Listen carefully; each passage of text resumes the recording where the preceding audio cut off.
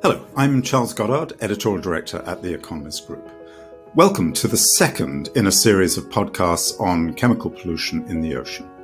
The podcasts are part of Back to Blue, an initiative of Economist Impact and the Nippon Foundation on the health of the ocean.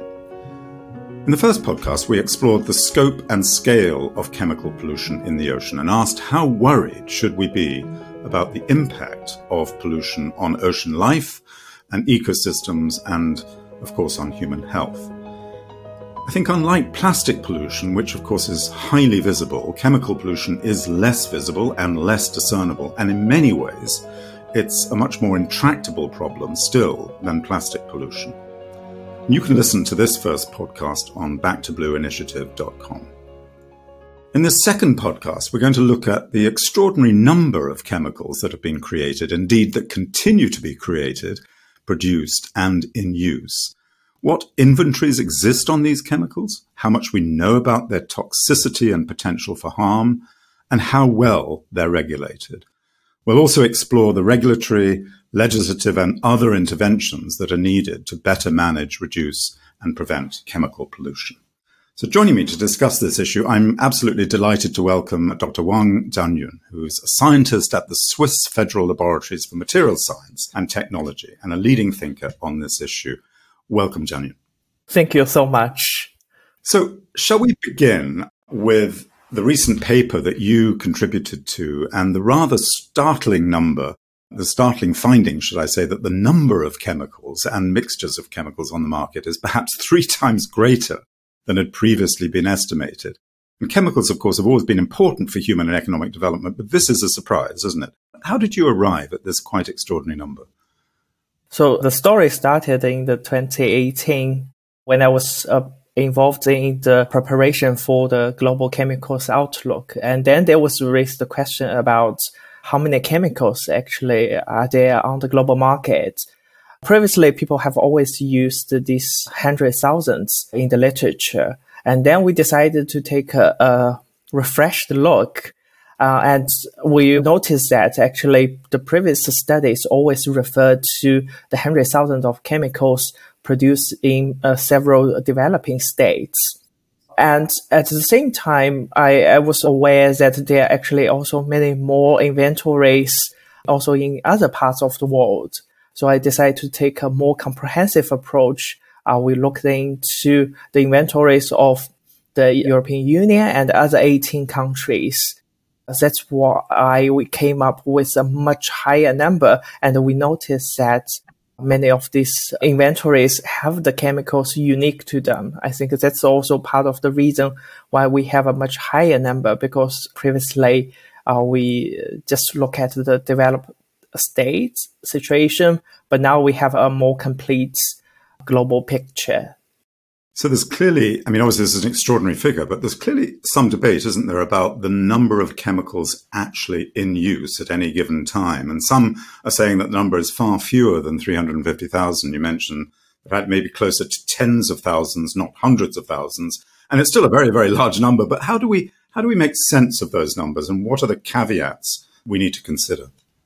Indeed, it is a really difficult question to answer how many chemicals are actually on the market at this very moment. This is also because many of this inventory, once they list a chemical, they do not delist them. So that the chemical inventories give the kind of the maximal scenarios. Also, many inventories do not provide information on the current status. However, it is still very important to keep this 300,000 in mind, because many chemicals are used in long-lasting products, so that even though they are no longer used, we may still encounter them during our daily life, or like when we recycle certain materials, certain products, they may still contaminate our material flows or product, the new recycled materials. The second is that all the chemicals listed in the inventories, they are allowed to be used. So it may no longer be used, but it can still be used in the future.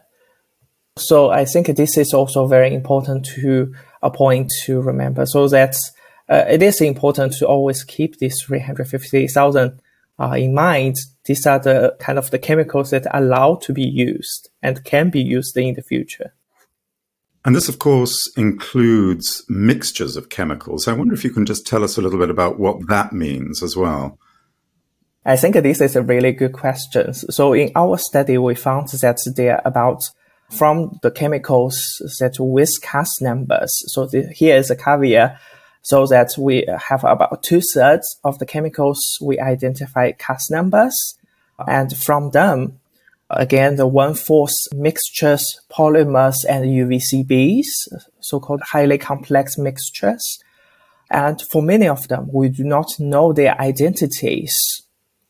That is a huge issue because for those chemicals, we do not necessarily have all the safety information that we needed in order to safely manage them. Many of them are also high production volume chemicals. Interesting. And I mean, maybe just to follow on that point, and I'm not sure how closely they're related, but if many of the identities of the mixtures are not known, it was also one of the findings that the identities of many of the chemicals that you looked at were, in fact, publicly unknown because they were claimed to be confidential, which, of course, also raises another important question about what is known about the toxicity of those chemicals. I wonder if you could just sort of help us understand that too.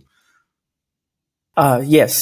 So in our study, about 50,000 chemicals, they were kind of claimed as confidential business information. So we do not know the identities. So this is very legit in the current regulatory framework due to the concern of breaching the trade secrets.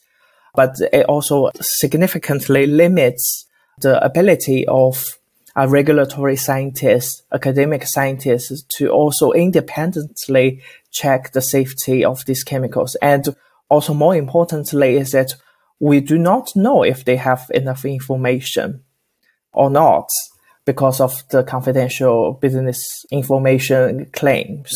So it's kind of like, I wouldn't say it's like a ticking bomb, but it's kind of like it's an unknown threat. So one likes to imagine that all chemicals are in fact tested for their toxicity to the environment and or products in which they're used. But that clearly is not the case, is it? No. Unfortunately, we would wish for that. When many regulatory frameworks for managing chemicals were established, they often granted a large number of chemicals as existing substances. So for those chemicals that's already on the market before the legislation came into force, we kind of assumed they were safe. So no safety information were required. Like in the US alone, this would count about 50,000 such chemicals. So actually, we recently tried to do a study to understand how many chemicals actually have been assessed, like either as new chemicals or as some of countries do assess existing chemicals. And we came to the numbers like from the 300,000. It was about 100,000. We have some sort of safety information that have been assessed by the regulators, but it does not tell. We still don't really know how many chemicals have how much information. That information is still not available in the public domain. So I think that's really quite shocking in a way, isn't it? But I think also it leads me to another question, and that is, if we don't know very much about the chemicals themselves, does that mean that we have been underestimating the scope and the scale of chemical pollution on land and in the ocean? And does that upwards revision of the number of chemicals that you think there are out there mean that we need to revise our own understanding of the potential for chemical pollution? Oh, yes, we have underestimated the chemical pollution on a large note. And we have only been monitoring or observing maybe hundreds or thousands of chemicals, which is just a very small amount of the chemicals on the global market. And when we look at the human health impacts, we only look at like the global burden of diseases, looking only at lead and occupational exposure to 12 chemicals. So it is a very, very small amount that we are very observing. But the many others that we are not quiet, I think they are also doing certain harms, and we will learn more in the coming years. I think to that point, too, we appear not to know a great deal, do we, about how chemicals impact biodiversity and ecosystem functioning. And one recent study suggests why, that science does tend to look at this issue in a quite siloed way. And there's a lot of work on pesticides, for example, but not much on other chemicals. Why do you think this is, and what can be done about that, do you think? I think that this is a really brilliant question. I think this is because the chemical pollution have been largely underestimated and overlooked in the public domain. So it is not a sexy topic for many related disciplines like ecology, even the chemistry, the synthetic chemistry. So I think what we really need to do is really to raise awareness about the unknown threat of the chemical pollution and really encourage the collaborative work of all scientists to address that. Previously, we have proposed to establish a global science policy body with the intention is to really bring the issue also of chemicals and pollution to the level of climate change and biodiversity. So, and also attract the whole scientific community and all the stakeholders to really address them like in a concerted manner. You are listening to a Back to Blue podcast, part of an initiative of Economist Impact and the Nippon Foundation on the health of the ocean. I'm speaking to scientist Dr. Wang Jianyun about the management and regulation of chemicals. Jianyun, you were just alluding to the fact that there needs to be a much more robust set of solutions to the chemicals challenge. And I just want to talk a little bit now about the current legal and regulatory landscape for chemicals across the world. And of course, it's very opaque and it is often overly complex, but it's also, I think, ultimately ineffective. And I mean, in your view, which countries and regions are doing better with their inventories and with their regulations and others? And why do you think that is? I would say that the European Union as a front runner in the field. So I think one important milestone is that they established the REACH. So the REACH, the registration, evaluation, authorization, and the restriction of chemicals. This is a kind of new type of chemical regulation regulatory framework, because in comparison to the previous framework, it does not only require registration of new chemicals, but also all existing chemicals on the market. So with its motto, no data, no market, really can help us to really get to know much better about chemicals on the market with the safety data. So I think this is a really, really important feature that has also made REACH a front runner. Many countries are following this approach now, like the Republic of Korea, Turkey. So this is a really important. And also, I think in the European Union, there's a very good understanding of chemical pollution among the policymakers, and they're constantly pushing the agenda forward. So also last year, the European Commission published the Chemicals Strategy for Sustainability, which intends to include more like really advanced concepts which just come from the scientific community into the legislation. So I think these are the two important features why the European Union is a front runner. One is a very comprehensive inventory. The second is really keeping up with the science development. I think that proactive approach, which is in the REACH legislation that you just mentioned, notably, I think it's shifting of the burden of proof in a way onto companies to show that their products, their chemicals are not harmful, that certainly offers a much more effective way of managing chemicals. But I think one of the challenges, and I ask you this question, one of the challenges appears to be that even European Union regulatory frameworks find trouble keeping up with the pace of chemicals innovation. And of course, there are challenges too with regrettable substitution. When one chemical is banned, it's quickly replaced by another that quite often is just as harmful. Is shifting the burden onto the companies, as the European Union has done, and from data being present as to being the critical factor, is that going to be effective, do you think, if the administrative authorities and the regulators can't keep up with the pace of innovation? Yes, that's a really good question. It is very difficult to keep up with the chemicals innovation. Even with REACH, there's a lot of issues with the data availability because, as you said before, that we have over-complex regulatory systems. And under REACH, there are many, many different requirements for different factors of chemicals on the market, like volume, where they're used, what type of substances they are. There's a lot of caveat or possible loopholes in terms of the data requirements.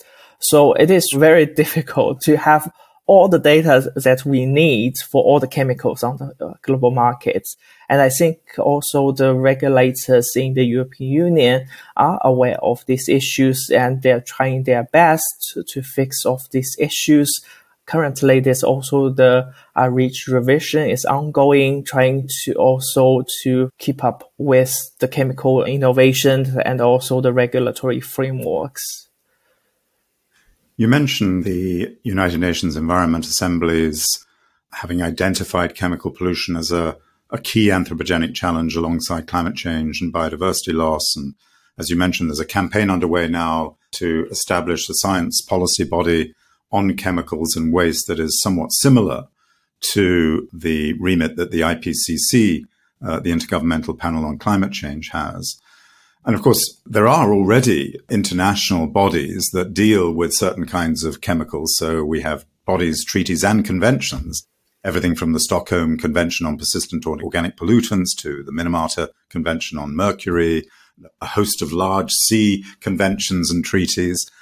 What do you think that a global science-based organization can do to improve upon the way in which those various bodies and treaties are now acting?